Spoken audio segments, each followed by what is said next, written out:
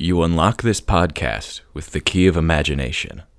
Beyond it, it is another podcast.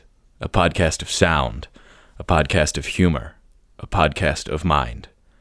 You're moving into a land of both shadow and substance, of things and ideas. You've just crossed over into something old, something new, something borrowed, something brewed. It's not as smooth. Nah, The Twilight Zone is like 4 syllables. I'll just speed that part up. Yeah.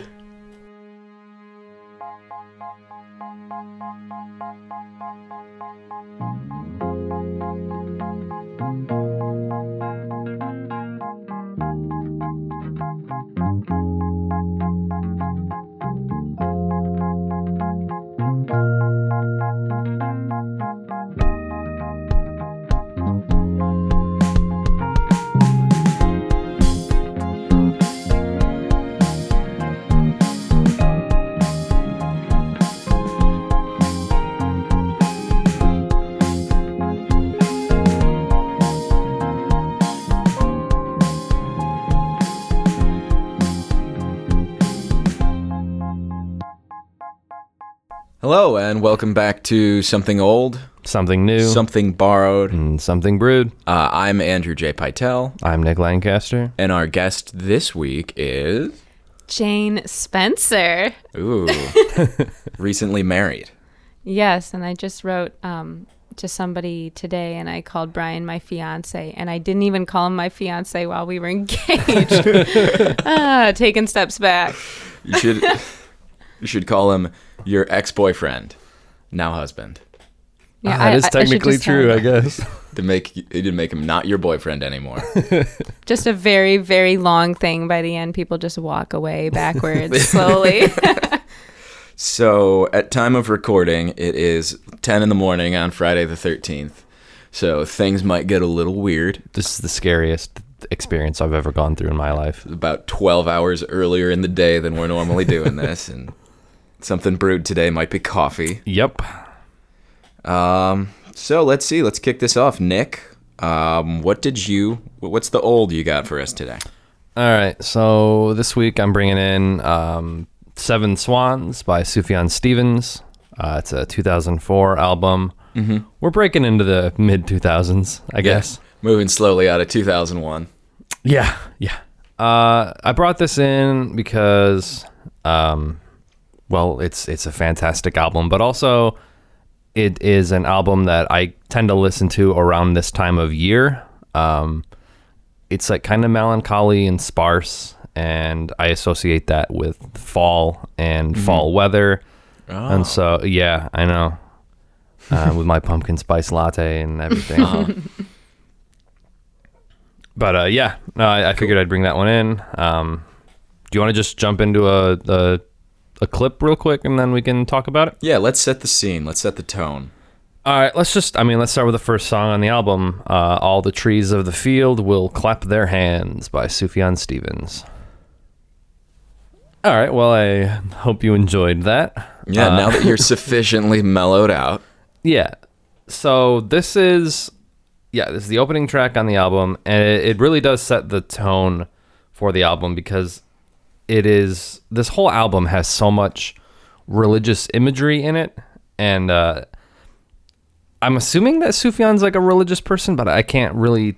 He is an enigma of a person. Yeah, and this album is definitely, the songwriting has specific Christian elements used in the songs, but it's not necessarily in any sort of like praise be kind of way. Yeah. So it's hard to tell from this if it is I don't know if I would call it a religious album. It would be like just taking the literature of the book as the items that are being talked about here. It's got to be hard as a Christian artist to, because they say that you should write about what you're thinking about. And if you're religious deeply, then you're probably thinking about it a lot.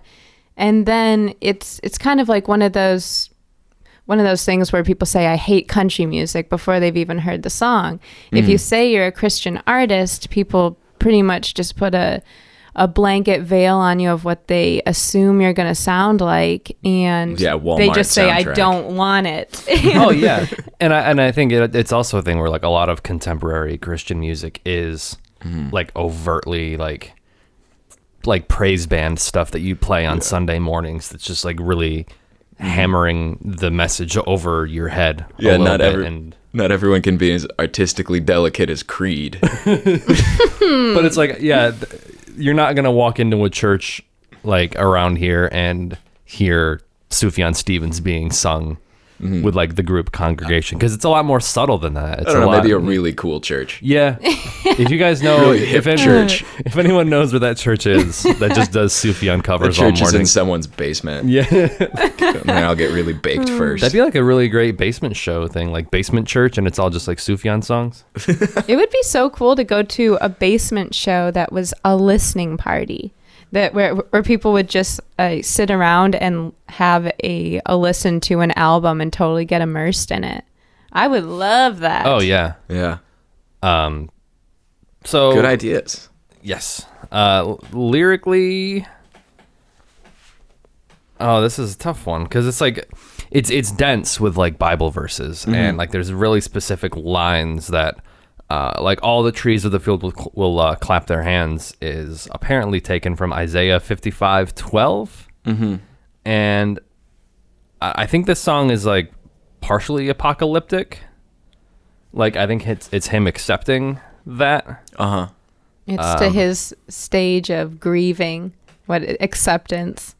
That's kind of seems like where he always kind of lies, is that soft melancholy acceptance. And even his fast songs, even his electronic album, they all kind of have the same feeling in them, even if they don't sound the same. Yeah, that like bittersweet element of like, Oh yeah. everything's terrible, but I'm okay with it. And it's just like kind of like a positive outlook, but being aware. The last few lines of this song are, I'm throwing all my thoughts away. I'm destroying every bet I've made. I'm joining all my thoughts to you and preparing every part for you. So it's like, he's pretty much accepted it, I think. I think that's kind of what he's trying to get at here. Nice. Yeah. Moving on. I don't want to just go down the track list, but I guess I'm just going to do like a highlights of my personal favorite songs. Sure. I really like The Dress Looks Nice on You, which is the second song on the album. Next highlights are each song. In sequential order. Yeah. But yeah, let's play a clip of that. Nice. So if you're at all familiar with Sufjan's body of work, especially after this album, I think you'll notice that this one is significantly more stripped down compared to other productions of his, like the Illinois album or the Michigan album. This is pretty much just a dude and his acoustic guitar and banjo. I think I read somewhere, I don't know who said this, but I heard somewhere someone say that like he basically recorded this album with a bucket of SM57s, which is, if you don't know, just like a consumer grade, like really reliable and decent microphone, but it's just like nothing special, like nothing, super expensive, like $100 a pop. But I think that kind of shows on this album with its stripped down kind of intimate quality. And this song is a good example of that. But the song is also a good example of like instrumentation that I think it kind of leads into where he's going musically. Because like there's a part in The Dress Looks Nice on You where there's like a little sort of church organ synthesizer breakdown. I say breakdown like it's, like a bass dropping, but it's just like a B section. And it's interesting. It seems almost out of place in the instrumentation of it, but like when you contextualize it with the rest of Sufjan's work, it doesn't seem out of place as much as just like a very raw, like a raw production idea. Like he hadn't really figured out how to thematically combine them quite yet. It kind of seems like how a lot of the album is that it's almost like his first time running through it. And that it's just like, I'm just going to sing these songs, and if a little organ solo comes to me, come what may. Yeah. Yeah, but the lack of like experienced, hard grinding in the industry, production and editing kind of feel to it is, I think, part of what makes it so appealing. Definitely. Because it would be pretty easy to take some of these songs that I think are nice to listen to and interesting and complex, and actually with a quote-unquote better producer make them less interesting and like just sort of create a blander tone out of it by a higher quality. I was doing air quotes. Nobody can see that. I hope you can hear it in my voice. Higher quality production. The way that he sings it kind of feels like somebody, like if you're at a party or something where he's like, hey, I wrote this song. Do you want to come listen to it? And then he just kind of sings it for you almost nervously and kind of with some self-doubt almost. And I think one of the reasons why he's so endearing is that it sounds like he's singing it directly to you, and everybody can kind of feel a personal relationship with it because it doesn't have that high quality microphone or anything like that. It just sounds like you know exactly what you would be getting into. It sounds like you're in the room with him, and it's just the live show would be probably very similar or very different. I'm not sure. Maybe it would be totally different because he would be just feeling it in that moment. Right. It would be a 15-minute organ solo. He's just got like his little Kmart Casio keyboard to his side. The tinkling that you're hearing right now is my cat who's climbing me. Yeah. I think my cats are definitely used to us recording later at night, and now that there's people here earlier in the morning, they're just like, what's going on? Yeah. And I've never had a cat put both of their arms around my neck, just like in a hugging style. Oh, that's how she did the same do. thing to me like That's 20 how minutes she ago. do. And she won't stop, and it's so cute. But it's like, we're recording. All right, so I'm gonna keep it brief because I do want to hear what Andrew and Jane have to say about their album. So I'll do a couple more songs of Sufjan's. Maybe we'll do like a rapid fire thing. But the next one I really want to talk about is Abraham, which is definitely not biblical. No, not at all. If you couldn't tell, definitely not. Pretty sure it's about Abraham Lincoln. Yeah. Definite when Abraham Lincoln was going to sacrifice his son to the Union. Spoilers. Then George Washington came down and said, no. All right. Here is a little bit of Abraham by Sufjan Stevens. On an album of bittersweet melancholy, that was definitely the most bittersweet melancholy we've heard so far. Yeah, and I think this is one of the more like kind of in your face.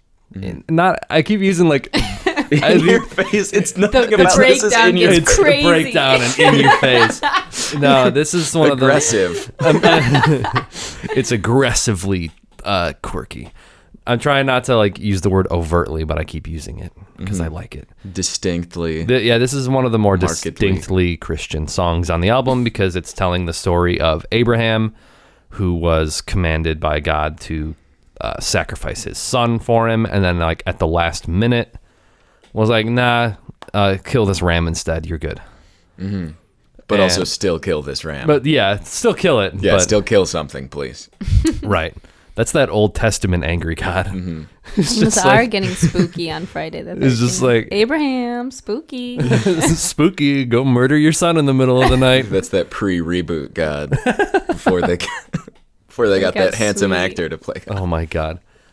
And Yeah.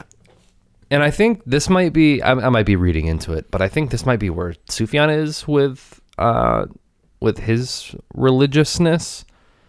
Like he doesn't know where he stands, and it's like I think he wants to do it, but also he has these doubts. But he's like, I got to do it anyway. Like I don't want to kill my son, but I don't know. And maybe I'm reading into it. But Sufjan always seems to have one foot in the Christian pie and then one foot in the worldly pie. I don't know why he's stepping in pies, but because I know other stuff that he's done. Like he's done like darker stuff. Like the song John Wayne Gacy Jr. comes to mind from the Illinois album. Like he's covered like non-religious material as well, and like talked about his own demons in that way. Like in that song, he's like, look underneath the floorboards and like, you know, the secrets that I have hid, you know? Yeah. And I think, I don't know. You tell me, listeners. Yeah.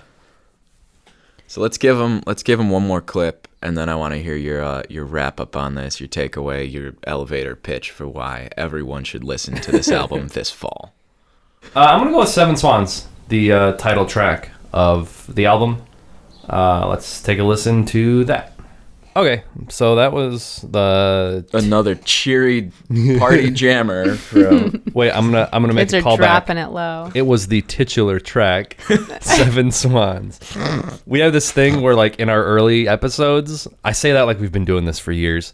We would always say the word titular somehow, so I just said it. Yeah. I'm making a callback. We had like three things that made it through 5 straight episodes, and it was the word titular, September 11th, 2001. Yep. And there was something else kept coming up. Was it the guy from Daft Punk? Yeah, that was one of them. He like produced. Or Creature Comforts. It was the phrase creature comforts. Yeah. Anyway. This is a Oh, boring the segment. podcast is young. Yeah. Yeah. Fuck this segment. You know? I think this is a good one to leave with, because like the last minute or so of the song is actually kind of spooky, and I think this harkens back more to Sufjan's religiousness, but also his sort of questioning of that, because I mean the song is about, I think, the apocalypse. Again, another apocalyptic song on this album, but it's like the imagery is pretty creepy. He's like, we didn't sleep too late. There was a fire in the yard. All of the trees were in light. They had no faces to show. I saw a sign in the sky. Like, definitely some apocalyptic imagery. Although I don't think the number 7 does appear a lot. I don't think there were ever like 7 swans. This might be a metaphor or something. Mm-hmm. I saw 7 birds. I get it. But the we last suck at making a show. The last part of the song, he repeats these lines, and it's like, if you run, he will chase you. He will take you. If you run, he will chase you, because he is the Lord. And he's just like, it's like these 3 vocal streams like coming together. Him saying 7 swans repeatedly, because he is the Lord repeatedly, and he will chase you and he will take you.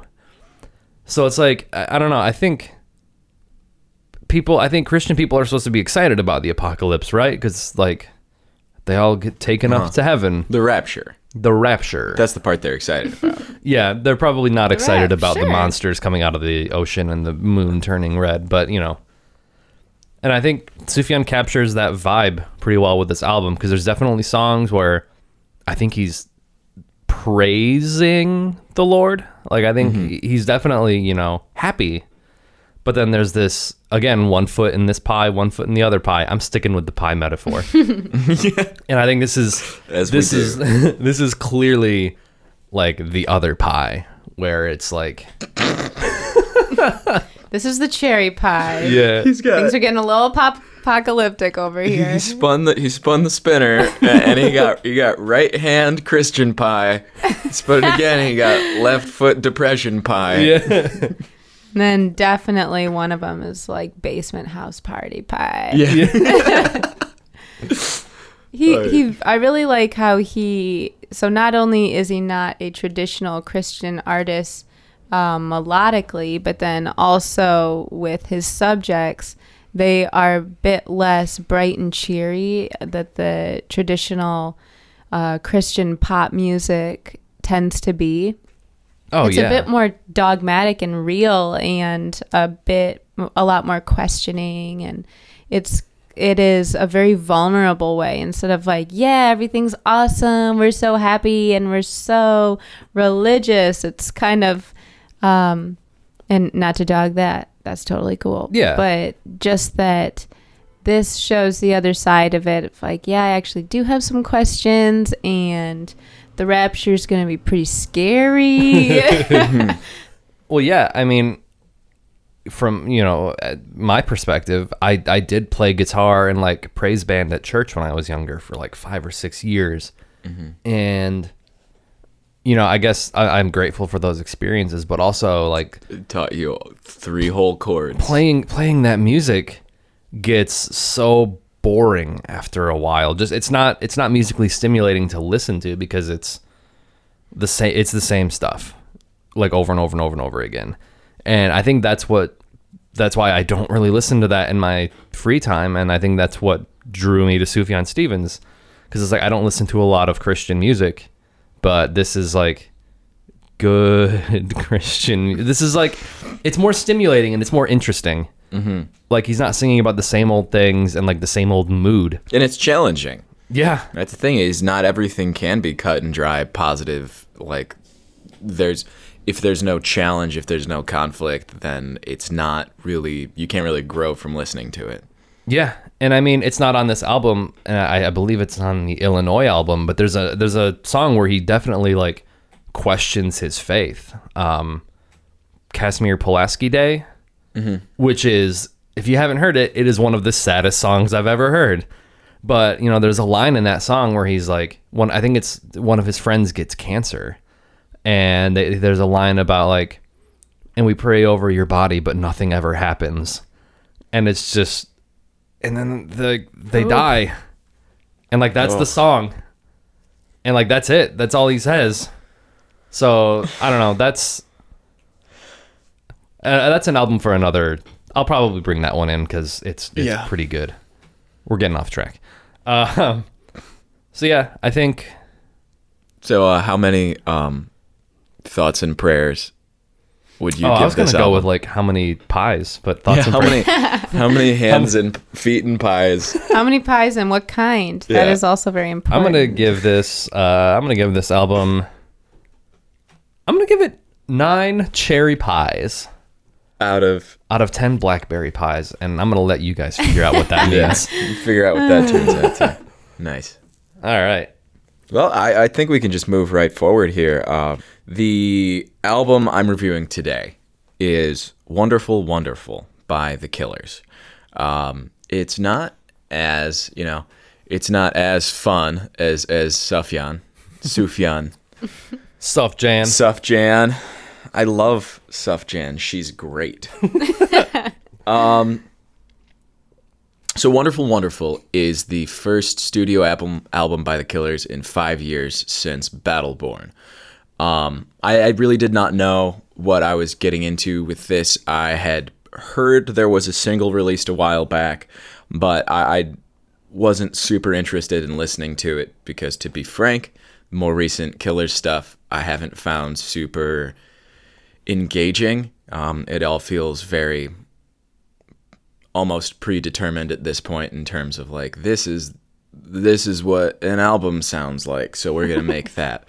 I can say I was very surprised that this album broke that mold. Now, I'm not going to get ahead of myself and tell you exactly what I thought about it, but it definitely wasn't the same old thing. The album starts off with the song, the titular song. Yes. Wonderful, Wonderful. And this was a big surprise to me because this was like nothing I had heard from The Killers before.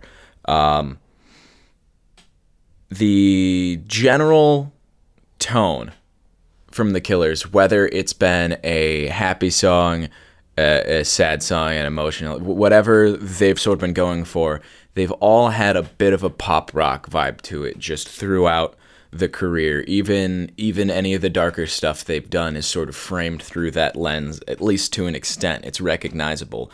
Wonderful, Wonderful starts off with a mellow, almost trancey kind of vibe. It is more progressive than the traditional Killers sound, and I was interested. I listened through, and is it a super engaging song? No. Is the songwriting super great? Not really, but it definitely sounds different, and I was ready to see where this was going. And then, smash cut, it's the second song, The Man, and it's the poppiest thing I have ever heard this band do. And I've come to find out that that's the single released off of this album, and that's what they're performing everywhere, and it definitely sounds like it. It sounds like that's the thing. where in the rest of the songwriting this album, we're going to find it gets more introspective and it deals more with real issues from Brandon Flowers' life. But The Man is like, there's probably like a songwriting app that could have written this one. As the lyrics go, he's rhyming like, who's the man? I'm the man with the plan. Like, I've got money in the bank. I've got Shorty, time what on you the clock. think? Yeah, it's for sake of discussion, I'm pretty much gonna just remove that one from the album because I find it to be out of place. It was written before the album was put together, and before I think the decision was made to make an album as a whole, like a dealing with common theme things, and it was just already there as their next single, and that's just the place that it's taking. They're like, well, people like this, and it's the single, so we just got to throw it in there somewhere. A lot of times it'll be a demand by their managers or by the record label that they must have a single that fits within a certain market that can be the one that they play on late night TV, the one that they play on radio. Which is this one, yeah. And the one that gets the album any sort of notoriety. That's just like Left Hand Free for Alt J. Yeah. Is that they apparently wrote that song within just a couple minutes because they were in the studio and they said there's no single. Yeah. So then they had to write it. So it's kind of like the curse of the single. Oh yeah. And removing it from the album, I think, is a wise way to go because it's not really the expression of the artist. I shouldn't say that because I don't know, but it sure doesn't feel like it. Well, yeah. I mean, that makes me think of, and this goes all the way back to like the '60s. The album Paranoid by Black Sabbath. That album was originally going to be called War Pigs as like a response to the Vietnam War. And I think basically they were like, well, we need a single. And so the song Paranoid, they wrote in a few hours, like lyrically, musically, everything about that song, they wrote it in a few hours. And then it ended up being like the biggest Black Sabbath song other than like Iron Man. Like the album was called Paranoid. And like that's like the single. Well, let's talk about this for just a second then, because there are a couple conflicting ideas with that idea of the single that was thrown together, and for some artists, it's clearly a lower quality product, and there are people who take a lot of time. But there are times where if you don't have a chance to double things, and you're intentionally like, this is what it is. Hey, we're making this. It doesn't necessarily make it less valuable and less artistic. Yeah. So sometimes people are, and actually frequently people are more creative when they're given a set of guidelines, because when there's dictated endpoints, you're exploring the space more. And so there's chances where that happens. And there's also, I think there could be a case to be made that this song that we sort of jumped off from, The Man, was supposed to be some sort of commentary, maybe in an original draft or something. It had an idea of being an homage to, it's actually got a lot of funk undertone. It sounds like the Bee Gees, like the Killers as the Bee Gees, and maybe there's something there about the changing time and the role of like this the man persona. But if it is there, it's sort of just undone by the musicality of it. It just sounds like a pretty poppy song. I think that whenever you when a lot of people do the singles that are just fitting basically into a formulaic system, they are able to say, okay, well, this isn't me, so I can remove my personal feelings about it, and I can just make a song. And that's something that I know that I have personally been thinking a lot about, is that at the end of the day, if your musicality is insane and you are a savant, it still just may not do the trick, and you have to remove kind of the pretentious emotional behavior that tends to come about when you're writing a lot of music, that you want it to be elevated. And you do, but if it's not understandable to people, it just doesn't work. It's hard to accept that every work can't be your greatest work, but like if you never finish it, then it's never anything. Like you gotta finish it. and you need a single for an album. Yeah. All right. Well, we've been talking about this single a lot, so Yeah, let's just play it. Let's just listen to it. we'll let you decide. Can't wait. Is this outsider art, or is this a dumb single, or is it both? Yeah. It's Friday pie the is 13th. Ooh. All right, here's The Man from The Killers. It's fun. It's a fun song, but moving forward, we start hitting on lyrics that are more emotional and more raw. It's really the first time since the early works that Brandon Flowers' songwriting sounds like a personal experience songwriting and not writing lyrics for a persona of a band almost. The third song on the album, Rut, is it the most interestingly written lyrics? It's not, but it's very raw and upfront about what he's trying to convey.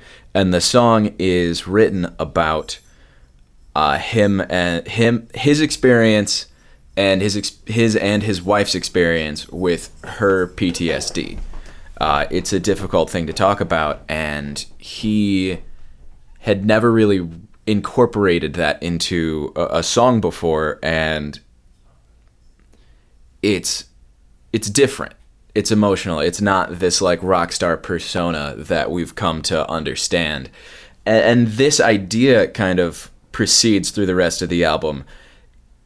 Everything, it feels raw. It almost feels like somebody's first album, but it's because it's the first time we're seeing, I think, real humanized songwriting from this guy since he's been a rock star. Since Sam's It's kind of like the role of the comedian, and you have to be careful about people who you have relationships with. If they are part of the joke or they're part of the song, somebody with PTSD probably is like, yeah, sure, go for it, just tell everybody. And the song's coming up. So Life to Come, the fourth track, I found really interesting to have these four open the album because each feels incredibly different. Life to Come, I would believe if you had told me that this was a cover of like the 11th Hour song on a Broadway soundtrack.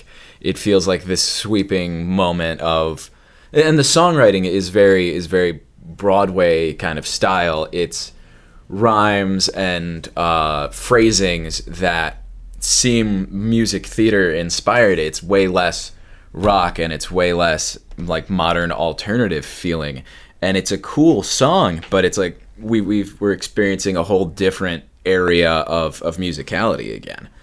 And then we continue on to the fifth song, which sounds where we're back in Killers territory, and that's the song Run for Cover, which I, first impression, thought sounded a lot like their album Day and Age, the one with humans on it, or human.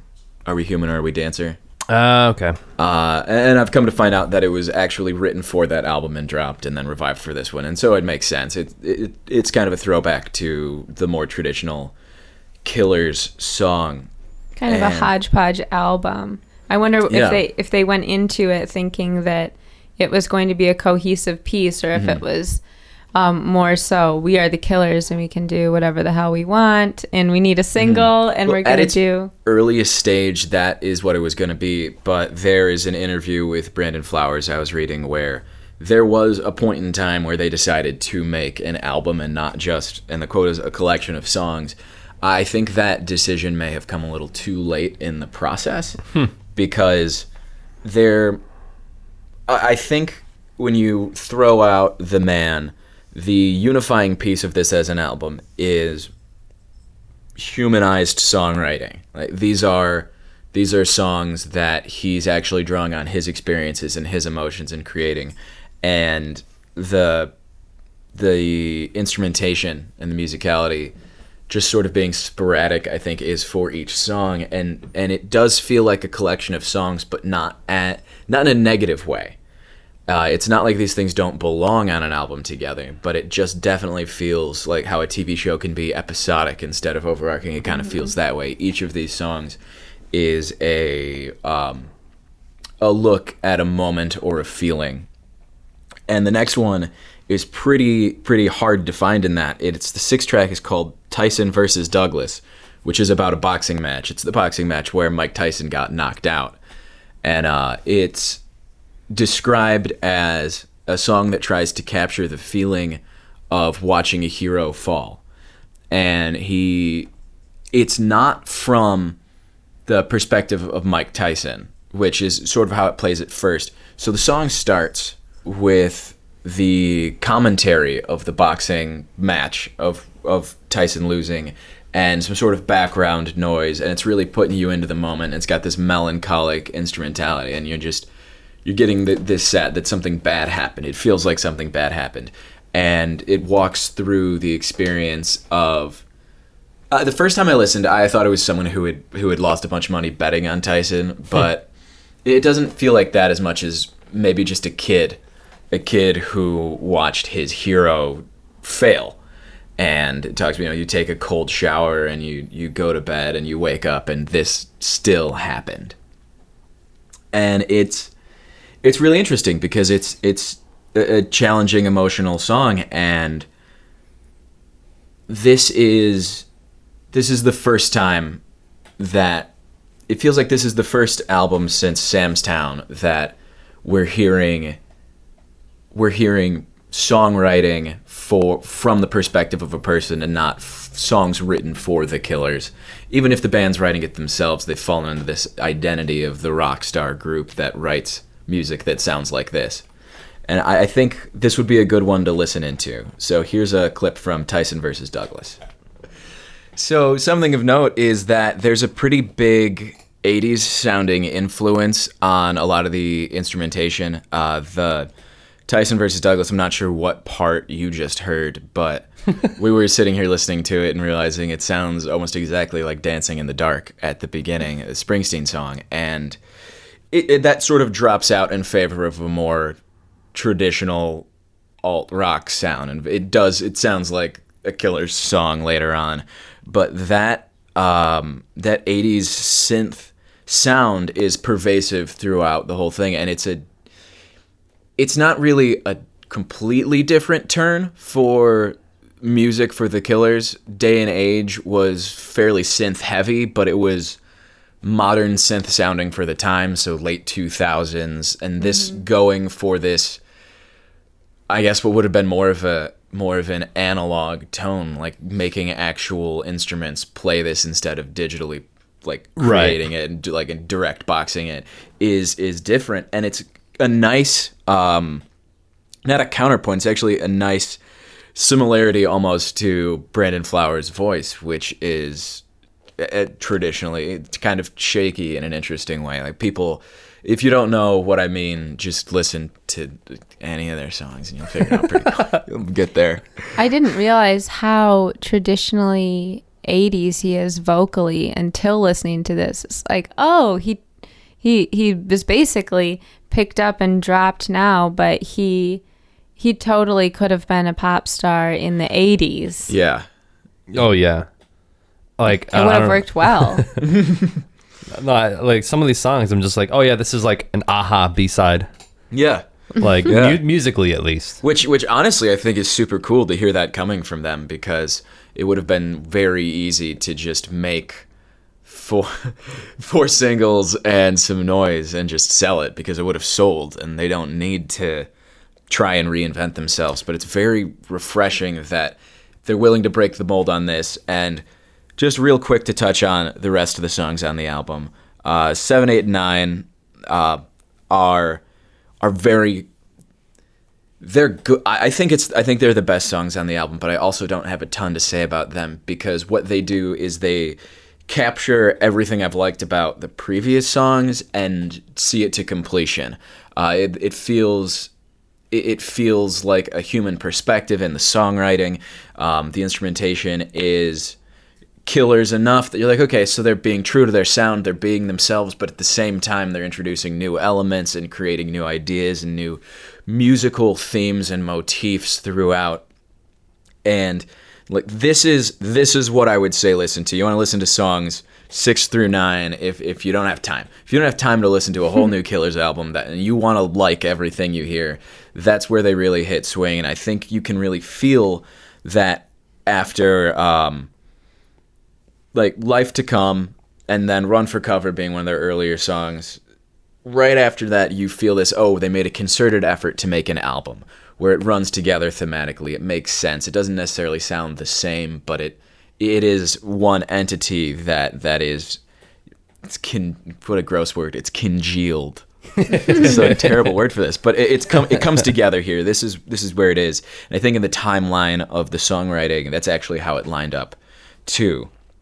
It's interesting that they put those cohesive songs at the end, because it seems like when people are listening to an album, even after song 4, people are kind of like, I'm in it for the long haul. It's interesting that you don't put it, that they did not put it in the beginning and then put the single, maybe song 2 or something. But then there's something to be said about keeping it interesting at the beginning, because each of those songs, I don't think any of them are bad. Even my least favorite is probably The Man, but like it's fun. Yeah. Like Nick called it stompy. Like you can move to it. It's a fun song. It's just babies would dance the least to that. Interesting lyrically, I think. But it's interesting as it changes up and it kind of eases you into this, and then here's 4 songs that make sense together. Because I mean, sometimes if you're listening to like the second Strokes album, Room on Fire, the biggest criticism to that is that it all sounds the same, and it kind of does. And if your first 5 sounded like one thing, and then it continues to, it's really easy to just fade out and be like, okay, I got it. That's true.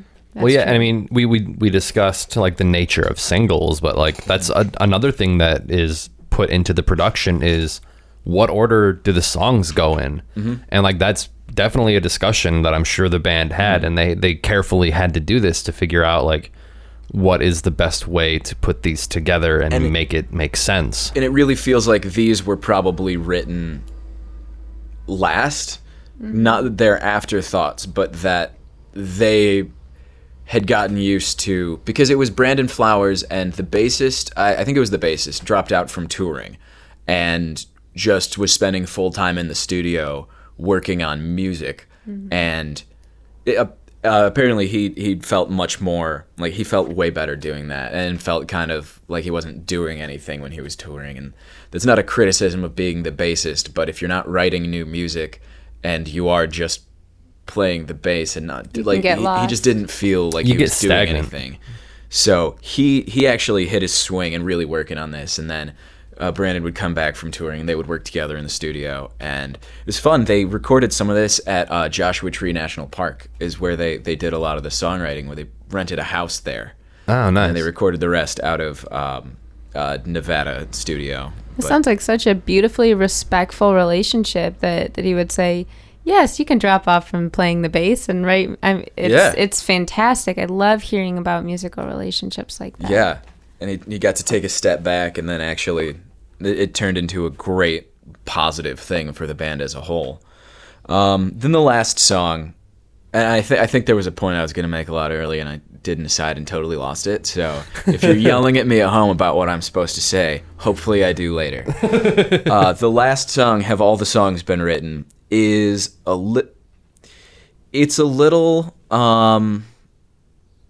it feels like he's a little into himself with that. That's sort of like a kind of pompous artist problem of like, I can't keep doing this. All of the songs have already been written. How can I do this?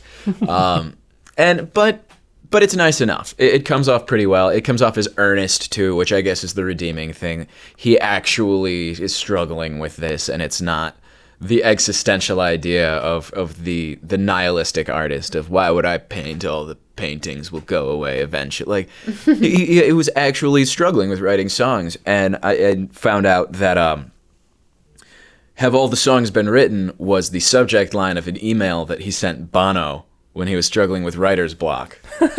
and as it turns out, Bono had a pretty distinct influence on the album, which I think isn't necessarily where the 80s sound came out of, but the producer that worked on all of these songs, and a couple of them had additional help from other people, but the producer, whose name I should probably say, probably shouldn't just refer to everyone as what they do. What a name! The producer. Hello, my name is Jackknife Lee.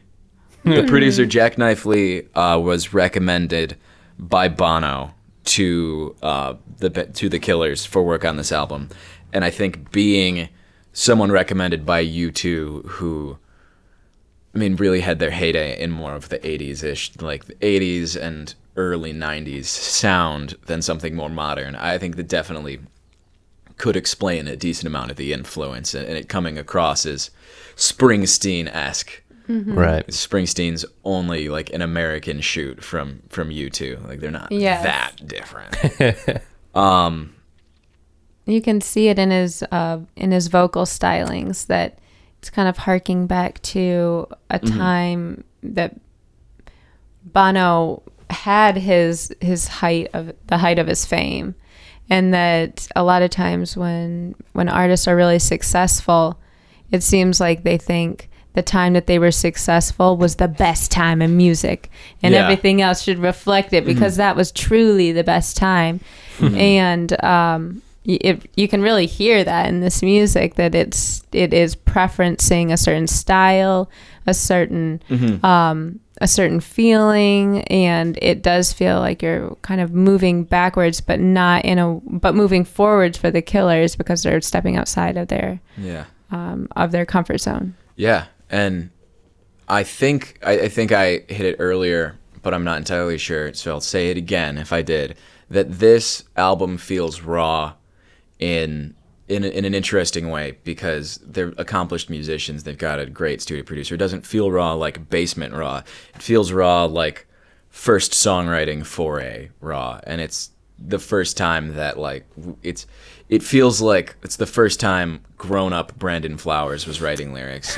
Like he stopped being rock star and started being a person again, and that's reflected here. And I think we should listen in on that last track before I wrap this up. So here is some of Have All the Songs Been Written? A song inspired by an email with Bono. So before I wrap up, there's a couple things I forgot to bring up when I was talking about it that I thought were really important. There are, in this songwriting, several references to Brandon Flowers' relationship with his mom, which I have never... Now, cards on the table, I've never listened to all of Sawdust or Battleborn. The newer albums that they've done, I just haven't thought are super great, and I've never really listened to like the top 5 popular ones from each of them on Spotify or something, but I never really felt compelled to listen to every song on those albums. But before listening to this, I had never heard a reference to, like, quote, my mother on any of their songs, and it comes up frequently and pervasive in this album, talking about walking down the street with his mother. In, I think it's Run for Cover, he talks about seeing his mom on the street and telling her that I know you tried. And it's not very positive. And then there's one lyric that I am paraphrasing here, and I honestly can't remember what song this comes out of, because it's kind of a throwaway, but it's like, you're not where you're from, and I'm not my mother. And it's a lot of like bearing a difficult relationship that he's had. And I haven't heard that before in a lot of their music. And it kind of does feel like it's a second coming of him as a songwriter, and as a fan of the band's early work. And like, I know a lot of people like songs off of Hot Fuss, and like it was cool to like the Killers when Sam's Town was out, but it's still what I listen to in my car, and it's still what I sing at karaoke. And subtle drop. Please ask me to sing that at karaoke. Yeah, please ask me to sing karaoke. But yeah, it was really nice to hear something new out of them. Something new in the something old segment. It's hard because they, as a grown man, he wants to try something new, but he can't really release it without having his entire name behind it. So if he's trying something new, he wants to have something that is vulnerable and really going out there, but he doesn't get the grace of it being his first album and it being okay if the second one's better and this one isn't exactly what he wants, but he's just trying to release it. And going back to talking about, or I suppose starting talking about his mother, it seems like he's having his midlife crisis. I think this that's album. really it. And some of as I've gone in after I listened to it and figured out what I want to say, after that I like to go in and see what the hits are on this, the Wikipedia page, the main quotes from him. And he does talk about writing the most personal and bare lyrics he's ever written, and what he would normally do would be to take like a personal experience and that feeling and then twist it onto an outside situation. So like taking your experience but then applying it to like narratively different people instead of just coming straight from like, this is how I feel about something. And taking it head on like that is something he said he'd never done before, and it makes sense because it's different. It's a different experience. And I don't think this is a perfect album, but I think it's good. And I think what I'm really excited about from this though is that if they can take what's almost a new identity and polish this up, they might have something really good in store in another 5 years, like something nearly as successful as their early work, which kind of blew them up. So maybe even under a new name. Yeah. Maybe this is kind of their transitional period before the Killers become, 2. Yeah, before the rapture of the Killers. Listen to some Sufjan and then they can slow it down a bit. All right. So let's I don't know. What arbitrary number do you give this album out of honestly 10? I don't know. Like an 8.5 out of 10. Ooh. I actually really enjoyed it, and as much as from a critical eye some of the earlier songs in the album don't make sense thematically and are a little weaker in the songwriting, it's almost like a three-dimensional experience of through time with this thing. It's coming together. And time and space. Yeah. It's in the Twilight Zone. But yeah, I actually very much enjoyed it. I would recommend it. Cool. We're going to take a short break, and we'll be right back with Home Shake, Shake, Shake. Yeah, Home Shake. We'll be Fresh right Air by Home Shake. There we go. Fuck. Please like us on Instagram. Please. Hey, subscribers. Oh my God. Have you guys checked out Instagram? It's this new device. They've got pictures. You can even say some words too if they're limited. Go ahead, give them a like. But you can't hot link websites. You can't hot link websites. So as soon as they figure that out, it's going to be big. It's going to be huge. Game changer. So head on over, give them a like. Yeah, give Instagram a like. You can only do so much without seeing the visuals. Yeah, this is like filtered through my mom. If I tried to tell her, just give her instructions on how to record, telling her where people can like find, like, and subscribe to our music, what she would come away with be like 6 words. Head over to our Instagram to I'm already just in it. Head over to Instagram to see how you can follow them on everything else. They did not ask me to do that. I took that upon myself. Yeah, you can just put that in there and we'll just lead right into it. Hey guys, thanks for listening. If you like what we're doing here, you can find us on Instagram, as Jane just kindly told you. We are on Instagram and Twitter at SOSNSBSB Podcast. We also have a Facebook page with the full name of the show, which is long, so I'm not going to say it again. And then you can find our website at SOSNSBSBpodcast.com. We are on iTunes. We're on Stitcher. We're on the Google Play Store. Yeah. So if your friends, and we're on most podcatching apps, so if you're telling your friends to listen and they ask, Will, is it on this? And it's anything but Spotify. The answer is yes. We are on everything but Spotify, and we're working on that. Right. And if you could leave us a review, leave us like a rating on iTunes, that would be fantastic. That would help us increase visibility. You know, maybe catch more people listening if we show up. And if you catch yourself listening a couple of times that you're not subscribed, it would mean a lot to us if you just go ahead and subscribe. You know, I'm subscribed to a bunch of podcasts I don't listen to, so like, what's the big deal, right? You can do it too. It's okay. Just do it. Yeah, and we're gonna get right back to the show. Thanks for listening. So we're gonna throw it over to our guest, Jane Spencer, who is an audio and visual artist. She plays keyboard and sings in the band Less Is More. And to quote her, she's done a lot of shit, but she hasn't done that much shit. Like, I haven't won a Grammy or anything. So, Jane, what album did you bring for us today? I brought Fresh Air by Homeshake. Nice. Yeah, I came about this album because we were speaking about your podcast, and I thought it might be fun, instead of reviewing something that was tried and true for me, that I would review something for the purpose of this, and I had never heard it before. I didn't even know if I would like it. Nice. That's fun. Really, it's really throwing it out there, and we've done that with some of our stuff, mostly our new segment, and it's kind of challenging, and it's especially like if you don't like it, then it's like, well, I want to talk about it, but Yeah. I'm gonna. After listening to this, I'm guessing you do like this, though. I do, but I did not at first. At first, I would play it pretty much every night while I was cooking dinner, and which is why I didn't know a lot of the names of the songs. Oh yeah. But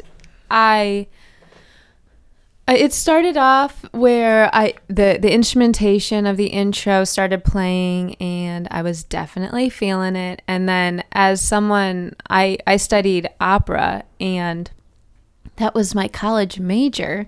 And So when I asked you about your credits, that's something you could have mentioned. Also, opera major in college. well, I started off as a singing drummer in my Oh, all-girl band called Rhymes with Orange, and Oh, then my God. I was in a a punk band called Son of Thunder, and then there was like the classic Line was kind of an emo band. I wasn't really into either of those, Yeah. but you know, It is what it is. happened. You have your projects. Have my projects, and I was a solo ukulele player, and then I joined an a cappella group, and then that's where I met Brian, and now here I am in Less Is More. For those of you who I don't know who listens to this that wouldn't know, but that is Brian Spencer, It Jane's is. ex-boyfriend, now husband, and friend of the show. You can catch him on our first episode. And originally it was just you two in the band, right? It It was, a yeah. duet. It's been a progression, and it's just been constant growth because we've been trying to have constant growth. But yeah, who knows where it'll be next? We're going into the studio very soon, so we'll be coming out with some tracks of our own. But Nice. back to Fresh Yeah, Air. this for now. Oh, we can cut that out. But so when Homeshake started singing, it kind of threw me because he's not traditionally a fantastic vocalist, and that's actually one of the things I grew to love about it. And it really it created a nonchalant and an amateur sort of ambiance for the whole album. He's doing really musically complicated things, and because his voice is so nearly comically Yeah, it's young that it's- it makes the whole thing feel like, oh, I could do that. it's young and like not in like a negative way. Just it's No. a little weak. Like it's not like a It's so breathy. it's not like a grown adult's voice that you're hearing. But all of the music stuff under that is I would like very mature in Yes. a way, and so it is kind of like a juxtaposition that lightens the whole thing up. That it's it feels like someone just doing it. Like just we'll do it live. Like yeah, it kind of seems like how people sing when they sing under their breath and just kind of just kind of barely saying words and not really singing them for anyone. I think because a lot of people probably haven't heard this yet. Before we get too much farther, it would be a good time for them to listen to some of that and actually get a grounded idea of what we're talking about here. So, and just quickly before we listen to the first one, the feeling that kind of how I like to paint the picture of this album is somebody watching their super cool older brother or sister who's like the Fonz, and they see how they do it and they see how like sexy they are and then try to embody it themselves, and it's just not quite cutting it, but it lives somehow in the same world because it's trying. It's like the middle school version of Usher. Nice. What do you think we should listen to first? Definitely Call Me Up. Great. Here's Call Me Up from Fresh Air by Homeshake. So that one it's a good example of how he is doing a lot of complicated things but making it sound really simple, and because he's not really belting it in the traditional sense, it sounds very believable.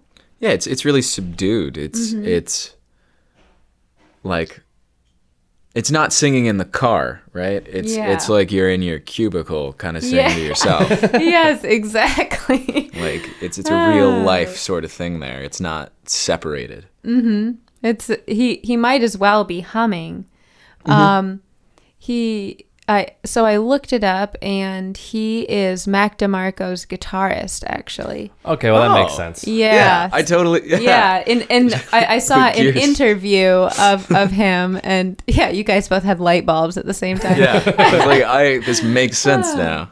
And so in the interview, it was kind of unfortunately exactly how I thought he was going to be. He was kind of like totally over being there for the interview, and he was kind of annoyed the whole time, and she asked him simple questions that he basically, with short answers, said, "I'm not going to answer any of your questions." And he was kind of a jerk.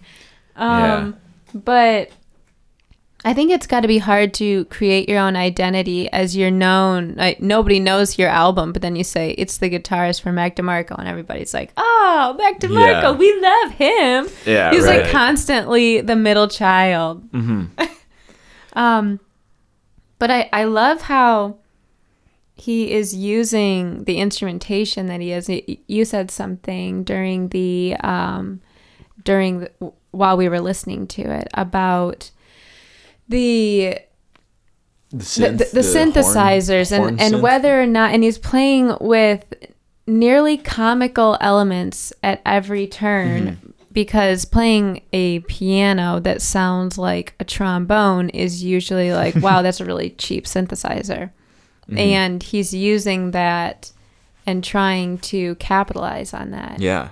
In the interview, he said that he would write a song a night for a month, and that's what ended up being this album. And you can kind of tell that he is not taking it too seriously, it seems, but maybe that's almost a safety blanket, kind of like the single. It's like, well, I just wrote this, and it's like, whatever, I wrote one every night, so it didn't really matter. And generally the songs on the album are pretty short, and they're not, aggressively repetitive, but it tend to not, have a ton of elements to them. And so that does make sense. Like they're each sort of these individual ideas, and if he was writing them in a night, then it kind of makes sense that he picked a theme, saw what he could do with it, and there's 2 minutes of that, and that's a song now. And they do all live very well in the same world. And I think that if you don't take a break from something, even though he wasn't trying to make all the songs sound the same, and they don't sound the same, but they do you can tell what music he's listening to in this time. You can tell that he's kind of like eating the same things. He's kind of just in this same mode. They might not be in the same classroom, but they're in the same school. Absolutely. Yeah. Yeah. Nice. He might not be eating the same thing as pizza every day, but he's eating pizza. He might be eating the Italian pizza rolls tonight. And, some days he might call it a pie. Some days, but he's just doing the same thing. Thin crust tomorrow. The other song that I wanted to listen to, or another, I don't know how to pronounce it, but it's my favorite song on the album. Is it KHMLWUGH? That's the very. It is track 9. I don't even know how you go and pronounce that. It's... And man. It's kind of, again, him being a bit of a pretentious asshole for me, because that's my favorite song. And if people are like, what song do you like?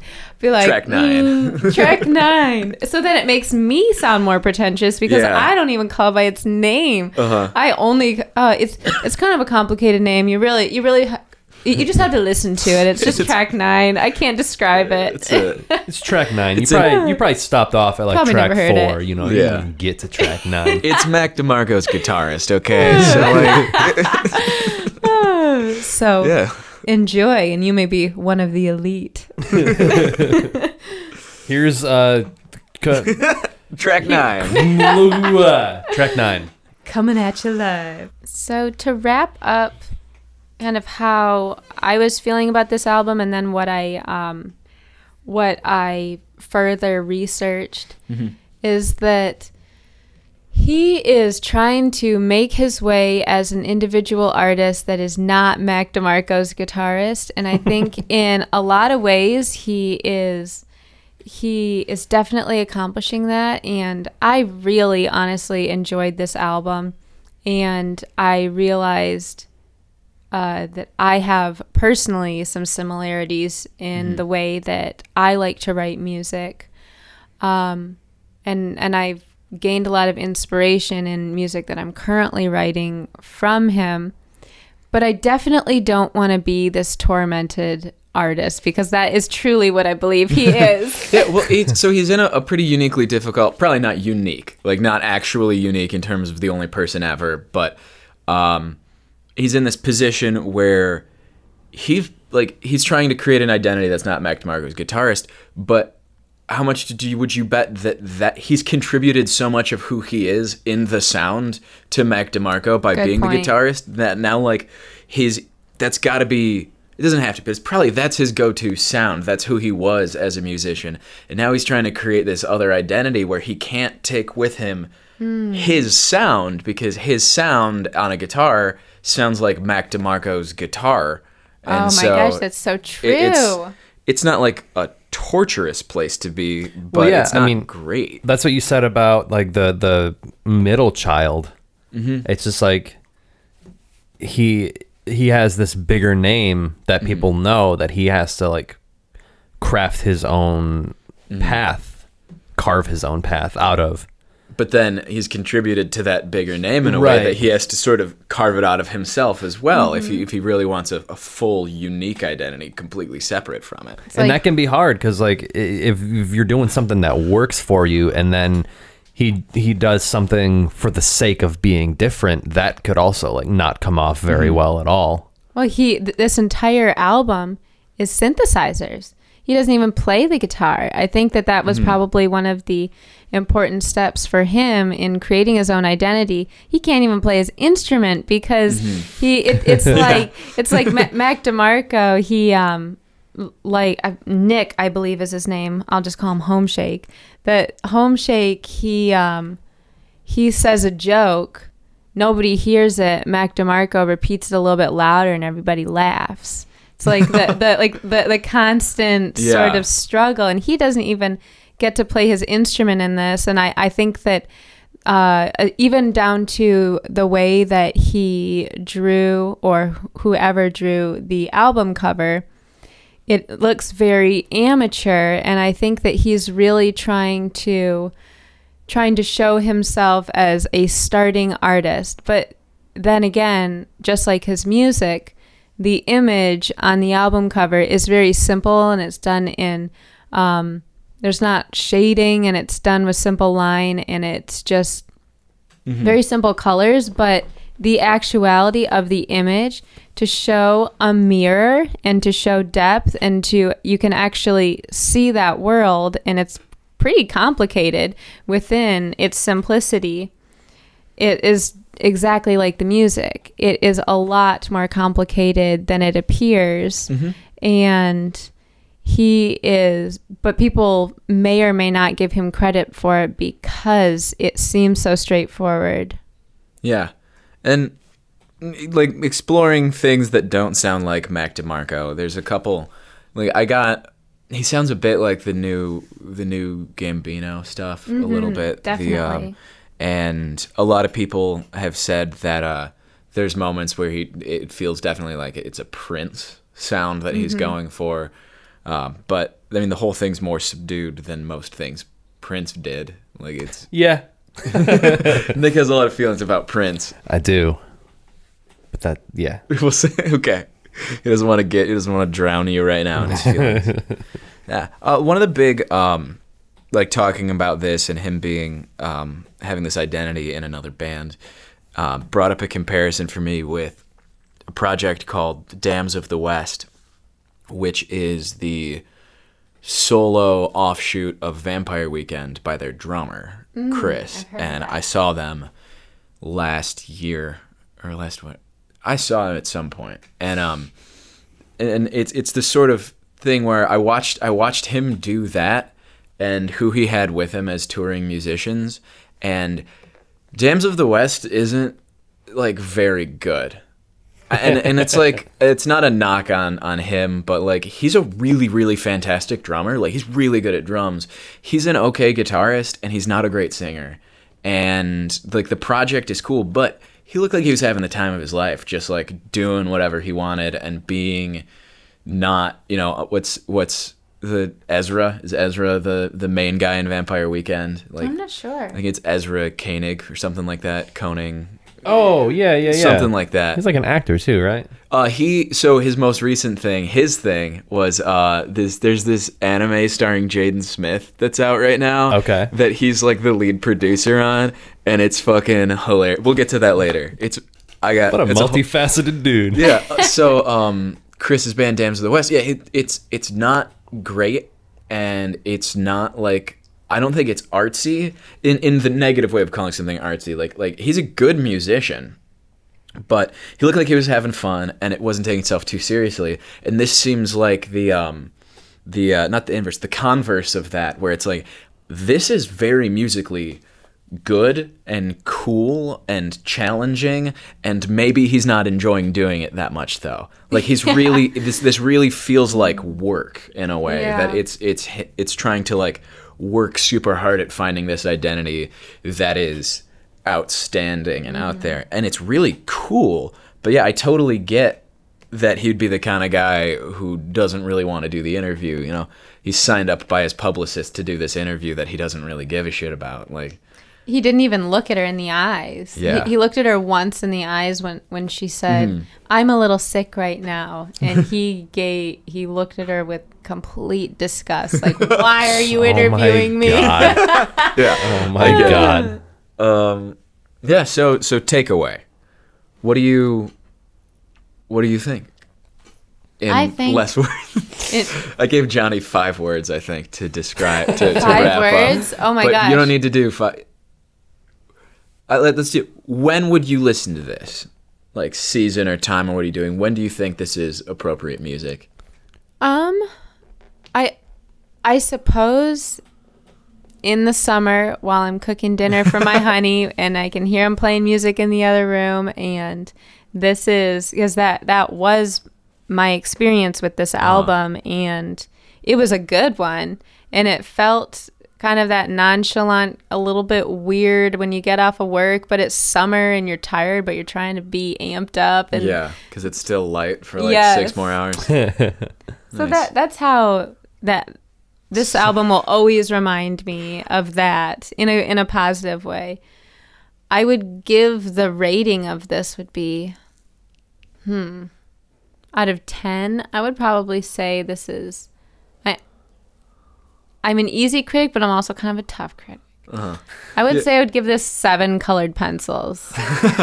Those are my favorite kind of reviews. It's like, I've got a lot of positive things to say, and all of those being said, still like a 6 out of 10. Yeah, I mean, I'm being constructive I'm looking here. for it. If somebody, that's just kind of how I am, though. If somebody asks me about something, I'm going to look for the positive aspects in every damn yeah. part of it. But I still may not love it. Yeah, you need to know it's not that great. These are really good things. You captured really great moments here, and then overall, Yeah. Let's send them out with a song before we dig into these beers at 12:30 in the afternoon. yeah, this is gonna be great. Do you have a song in mind that you'd want to play? Yeah, well, I think that maybe playing the title track, Fresh Air. This is the longest one, and it's also, I always like the songs that they use as the titles because I think it's their representation of the album. Cool. All right, Nice. so here is Fresh Air from the album Fresh Air by Home Shake. All right, so we've come to the most refreshing portion of the show. We're gonna drink a beer and we're gonna make some small talk. So this is Gorgeous. Mind to Devour, a double IPA from Transient Brewing.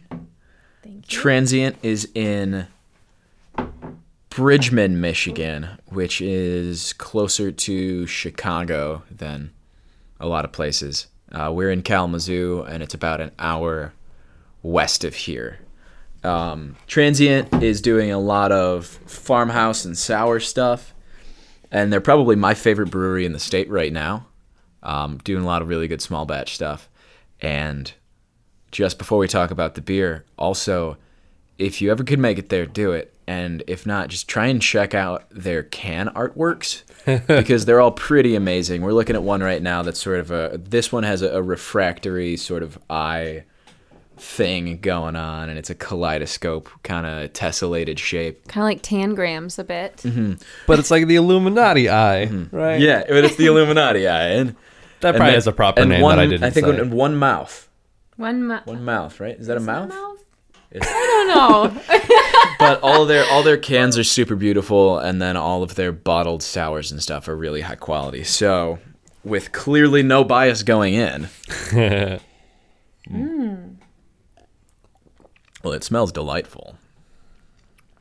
And the Yeah, for color's being beautiful. a double IPA, it smells really light and it doesn't bite either. Like it's not, This is super definitely- bitter. It's definitely in the New England style, the new really happening New England style where you use some wheat and some oat, and that's why it's so hazy. Yeah. And then they say it tastes really juicy, so it's more hops for flavor and aroma, and those have like very low bitterness. Mm-hmm. And so this isn't your in-your-face double IPA at all. It seems like there's a real culture as someone outside of the beer world, but just in observation. There is kind of like how we were talking about vinyl, how vinyl was and is currently very big and nearly trendy.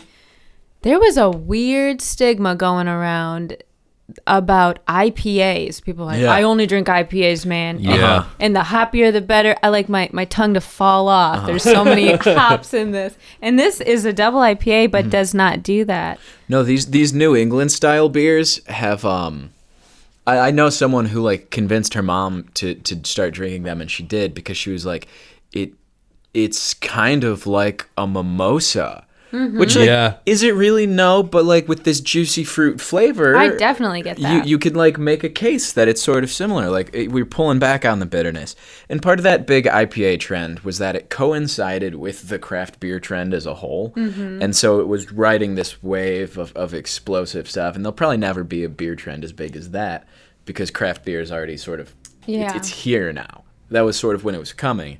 And it's an exact opposite of the smooth Bud Light of the world.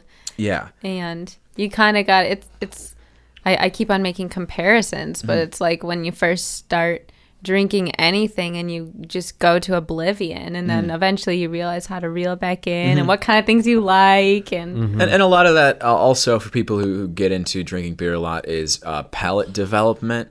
I've probably talked about lupulin threshold shift on the show before, but I don't know it. Basically, let's use a scale of numbers, like bitterness of 0 to 10. Before you start really eating or drinking bitter things, your brain stops at like 3. So anything above 3 on the scale, your brain is like, that is bitter, like fully bitter, and that's just sort of an overload. But after you do that a couple times, now your brain can start to process like up to 4. And so now 3 to 4 used to be too bitter for you because your brain just was like full bitter. But now it's like, okay, I'm scaling it back. I understand it better. And that keeps going. Yeah. So when you're a kid, you normally don't really enjoy bitter things unless like it just sort of happens and you can develop that palate young. Most people don't. And so beer is where you see it happen with a lot of people, that you drink stouts and you don't realize stouts physically are very bitter, but they don't come off that way. They come a little sweeter, but it's like definitely the absolute bitterness of it is kind of high. And so your brain is starting to learn to not turn off, to not get overloaded by bitterness. And so then eventually you try this IPA that you did 2 years ago and it was gross and you didn't like it. And you're like, whoa, that's kind of nice. That's exactly what happened to me with Two Hearted.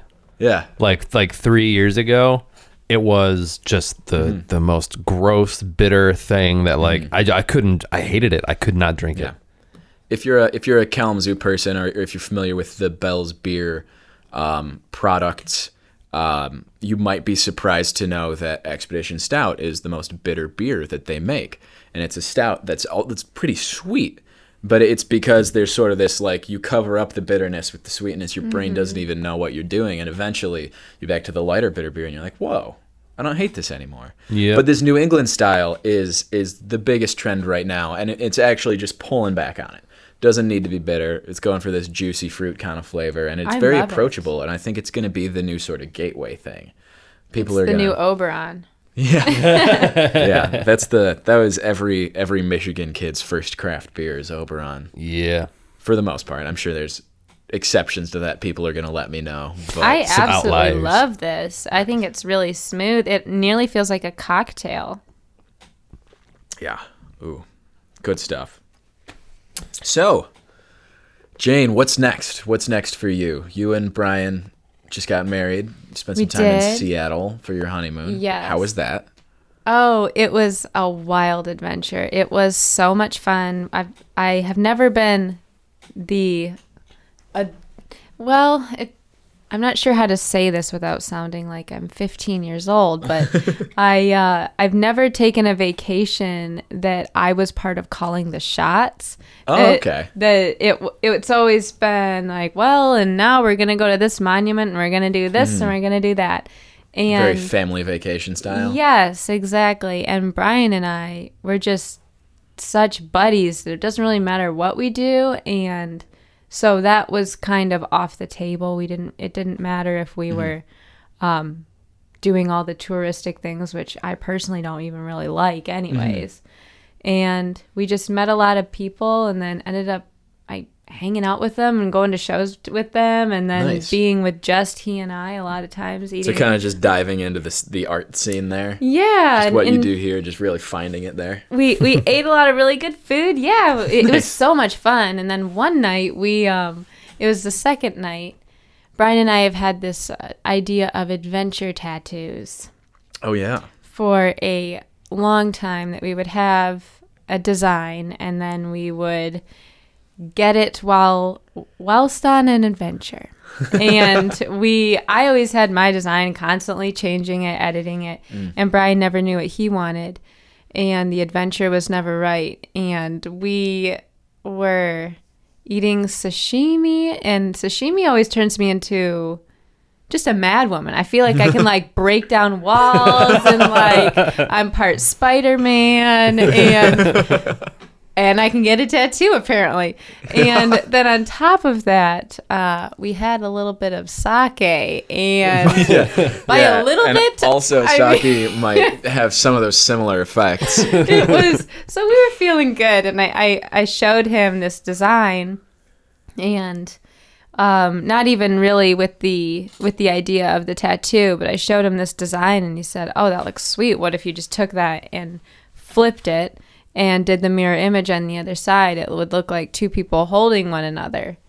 And I had to get up to use the restroom, and he said, "Well, I'd sign off on it right now to get that as a tattoo." I said, "Me too."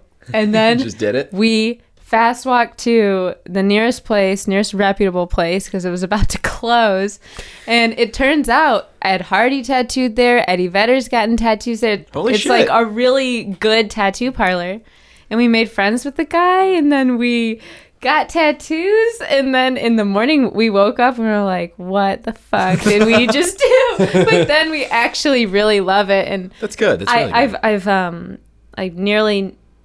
It was so much fun. I would recommend getting a drunk tattoo to everyone. This is like the opposite of 2000s sitcom advice. Yes. Where don't ever even think about getting a tattoo while drunk. No, do it. Dive in. Go Just for not it. children. Eat Nice. too much, drink too much, get Yeah. a tattoo. You'll love it. Do everything in moderation. Eat too much sometimes, just not all the time. Drink too much sometimes, just not all the time. And get tattoos sometimes, just not all the time. Nice. So that was a lot of fun, and That's that's a Mm-hmm. wild honeymoon story, I suppose. Nice. That's fun. Nick, doing anything fun recently? Nope. Just slowly being crushed by the weight of school and full-time work, and Yeah, me too. and He's currently sitting under books. They're I'm just saying- piled on top of his head, on Yeah. his lap. I have one of those really long mic stands, and I'm just on the floor right now. It's just, I really would like to record this laying down sometime, especially if we're gonna do it. This is early in the morning for me because you guys know this, but for those of you who are listening, I won't get done working until like 3:30 in the morning because I'm gonna closing manage a bar, and I don't even go to work until 6 today. So I woke up at 7 this morning to finish listening to the albums for this because I haven't had a whole lot of time to do anything. And it's just like, well, it's gonna be a really long day, but Yeah. but you can make it better by subscribing and rating the podcast. Yeah. The only other thing I really have in the works right now is possibly another podcast, A rival podcast. a Dungeons and Dragons Don't like show. and describe and Don't subscribe. like and subscribe that one. Yeah. So there might be a D&D show in the works. That'd be cool. So I want to talk about Neo Yokio for just a second. okay, let's Neo do it. Yokio is that anime that the front man from Vampire Weekend like created along with an anime guy, and then Jaden Smith plays the main character, and it's about, I want to give you a full review, but like I think everyone should watch at least the first 3 episodes of it because I think it's funny, and I do think it's kind of approachable, and it's this weird art thing, and I've been told it does start to fall off after like episode 6, but it's about like future aristocracy in I guess it's like alternate reality where like Current demons future. invaded in Yeah. the 1800s, and so Jaden Smith is from a family of like demon slayers, but it's like very much like in an aristocratic life, like it's all very the same, just fancier New York kind of, and it's all rich people, and they're going to high society events, and then he has to like go kill some demons really quick, but it's not like I got like this thing I people, gotta do. it's not like people appreciate it. It's like he feels kind of working class because he has to Yeah. go do that instead of just having money, but it's all just super like melancholic and sappy, and he just like is always just, it feels like Jaden Smith tweets, but if they actually made a little sense instead an of editor. how can mirrors be real if our eyes aren't real, it's more just like, you know, it is the nature of existence to be fleeting. Like I am like why would I feel anything when it's just gonna pass? And it's super fucking funny for like a little while. And my favorite part is he's bringing this girl a big Toblerone, and it's like 6 feet long, a giant Toblerone. And then he gets kind of sad, and he's like, "You don't even deserve this big Toblerone." That's probably the most notable thing that I've done pretty recently is just see that. I hadn't tasted on the subject of Toblerones. I grew up in a super, super small town, and things like Toblerone are just small, very normal things. Fancy and foreign. Didn't exist. And so when I've gotten to try a lot of things for the first time as an adult, and Toblerone was one of them. I was like, okay, Nice. I can get down with some Toblerone, and I also appreciate something that is not like a Snickers. It's kind of like one size. You kind of got to eat it all, and people look at you weird if you got like put back half your Snickers. But you can take a piece of a Toblerone, and nobody judges. Nice. This week, you can share it. Toblerone. It's hard to share a Snickers with friends. You know what's funny about that is they make those giant ones that are like a foot long, and they're like, "Yeah, cut it up and share it with your friends." And it's like, "Yeah, I'm gonna get my chef's knife, and I'm gonna cut chunks out of this Snickers bar." Like no, like a casserole or some shit. Man. Oh my gosh! Yeah, I like the dark chocolate Toblerones. I like dark chocolate. I actually have been. I think something that kind of propelled me into craft beer a little faster was that I have been eating like bitter stuff. I've really enjoyed bitter and tart flavors my whole life. Things that people kind of shy away from. So I don't really know where it started. Maybe I was bad at making lemonade, and like it was really tart, but I was gonna drink it anyway. I was actually curious about that. I was starting to, when you were talking about the flavor profile of beer and things that are bitter, it really made me think like, okay, so I'm thinking of Passover, bitter herbs, okay, so horseradish, but then I don't know many things that I would describe as bitter and not sour. So I'm trying to think of what things are actually my go-to bitter. separation for bitter and sour is like grapefruit rind. The pith, right? The white part, that's very bitter. A lemon, the actual fruit of the lemon is very sour but less bitter. Okay. People do, I've noticed, kind of tend to struggle with the difference in flavors there. Yeah. Because a lot of people tell you that a lemon's bitter. A lemon's really sour. Yeah. But if you grab the pith off of a grapefruit that like sort of clenches your mouth, that's very bitter. Because when you first said that, I was thinking about, I wonder if it's actually a good thing if parents give their babies those lemons, because it makes them, at a young age, it gets them ripe to like IPAs. But then... Well, I would be... So the thing is... But then I thought, that's not actually bitter, that's sour. So what is bitter? The general actually applicable thing for parents is like, your kids should experience more flavors when they're younger, just if... like I guess it really doesn't matter, but like there are people who never break out of like traditional, let's go American classic food, right? It's like burger and fries. That's all actually pretty, those are bland flavors.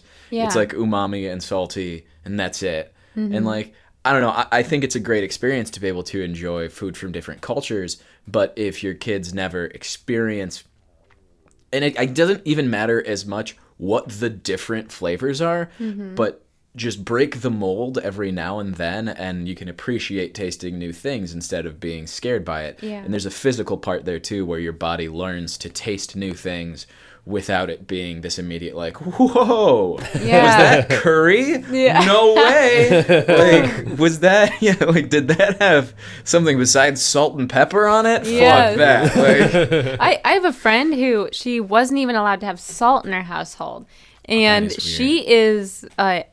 She can't take anything spicy. Black pepper is too spicy. My grandma had one spice in the house, and it was salt. And I don't think you can call it a spice. No, it's actually not. It's a flavor enhancer. But with salt, but the thing is, you can grow taste blind to salt really easily. Yeah. And so it should like salt the hell out of things, like salt pre-salted fast food fries. Yeah. Like things like yeah. that. Like, because if that's the only thing you're using, you have to keep amping it up to actually Yeah. be able to taste it. And it's like, Eventually, you're just put- drinking salt water just on the put side. salt and pepper. Like, and maybe add pepper. That's a good That first step. leads And then maybe to hypertension. yeah, maybe some cumin eventually. Yeah. And then we'll start talking with white pepper and like these savory spices. Yeah. I was really thankful for that my mom was an endless cycle of odd foods. Mm-hmm. And that and there was always just kind of arbitrary rules that were in the house of like, and now we eat with chopsticks. And then we did It's the for most years. I think for a child, it's the most controlled way to introduce this idea of not being afraid of new experiences. Yeah, because you definitely. can't you can't let's go skydiving, right? You can't like do stuff like that all the time. But what you can do is like, this is Let's go skiing. this is what they eat here, and like Mm-hmm. people do like, and like you gotta start that earlier. You can be like, but I just want chicken fingers with ketchup, and it's like, you don't know what you want. You haven't tasted Yeah. this yet. You little shit, you don't know what you want. I find it weird that people so as all of us are individuals with different flavors, I always find it weird when people attribute the same character trait to a mass amount of people. And I think it's odd that we assume all that children want are chicken tenders. Because it's kind of, as a child that didn't like chicken tenders, it was constantly forced on me that I must, because I'm a that's kid's menu child. thing. Right. And Yeah. I would go to McDonald's and I would be totally lost because all of that stuff was like, I don't know what I'm going to eat here because I just, it seemed weird to me. I was like, the chicken's weird. Speaking of McDonald's, if you're balling on a budget, McDonald's new buttermilk crispy tenders, and I am not ashamed to say this. Look, I wanna try it. I like fancy food. It's an expensive hobby, so I'll eat really nice stuff and then really cheap shit, and like I just don't do the middle ground. There's no like going out and not getting something great and spending more than you need to. I try and like really just stratify it as hard as possible Yes. to either nice or cheap. Buttermilk crispy tenders at McDonald's are great. I They're wanna new. give it a It's try. it's honestly like I'm not gonna order like breaded fried chicken anywhere because I know that McDonald's can do it better. It's like Have you they tried do. Happy's Pizza Wings?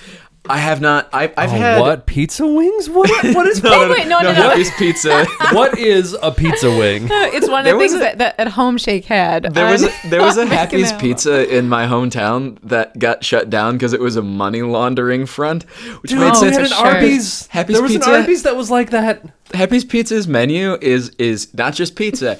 It's pizza and then like a full barbecue joint menu, and Yeah. then like a full chicken and fish joint menu, like and salads all on the same menu. It's like 60 things, and no one was ever at this Happy's Pizza, and it makes sense. I was like, how do they do all of this? And it's because it was money laundering. Yes. It all makes sense when you look at the Happy's Pizza logo, which is essentially just a blissed out, choked up like Pac-Man. He's That's not a just- serious businessman. He's down to party. Like I guarantee you, the first draft of like the Happy's Pizza logo, dude, had like red veins in his eyes because he was just so far gone. Like the needle was in his arm on the first edition. Well, it's Oh, been man. it's been great chatting, but I think we're at about time. We got to cut this thing. So we've come to the kind of plug section of the show. So Jane, you probably have the most to plug, so we're gonna go to you last. Nick, anything coming up we should keep an eye out for? That D&D podcast might be coming out soon. Nice. I'm probably starting on Monday going to start doing some early, not photography, but some early like video footage for my senior project at school, which is a short film that I'm going to be writing and producing and Nice. shooting and doing all the music for. And God, this is going to be a hard thing to do, but yeah. So that's kind of what I've got going on right now. Nice. Where will we be able to see it? Yeah. It's probably not going to be done until the end of the spring semester. Okay, So I'm shooting it. so 9 months. Look out for Nick's project. Yeah, I'm going to be talking every time you ask me about You're going to talk about that. stuff to plug. I'm going to be like, well, I'm still making this movie. I'm still doing this one really time and labor intensive thing. I mean, I've got the script partially done. Yeah, it'll be out probably in the spring. I might cut together a trailer when I have footage for it. I don't know. We'll see. Nice. I don't have a ton coming up. Just finished a few things, but I do have. It doesn't have a title yet, but I'm working on a format for an open interview podcast, where for pretty much by Kalamazoo for Kalamazoo. So it won't be super interesting if you're not around here, but keep an eye out for that. More details on that to come. I do want to plug this show just once more. You're already listening, but find us on Instagram, Facebook, Twitter. Please like, please subscribe. If you could give us a rating and a review, that would be sweet. That's really the best thing. If you want to show support, that's really the best thing you can do for us, the most we're going to ask from you. Jane, what's going on with you? What's coming up for the band and the other projects? Well, we have some shows that we are excitedly releasing. One will be released this week, and all of our shows are going to be available on our Facebook page, Instagram, Twitter, all of those. And well, most of our show dates cannot be released just yet because we haven't released them ourselves, but the 1st of December, we're going to be in Hamtramck, which I'm really excited about. And with the imagery of our shows coming up in December, we got to do all the graphics for them, and they are themed, and they give away I'm thinking of how to say this. They are themed, and they give away the overall reason behind the shows and what's coming next. Nice. Sweet. So Cool. they hint. And they were super fun to make because Brian and I just hang out and make graphics together, and it's pretty fun. Nice. Well, I think that's gonna do it for us here. I'm Andrew J. Pytel, I'm Nick Lancaster. I'm Jane Spencer. and this has been Something Old, Something new. Something borrowed. and Something Brewed, and we'll see you next time. We should really have like an outro, like a tagline out.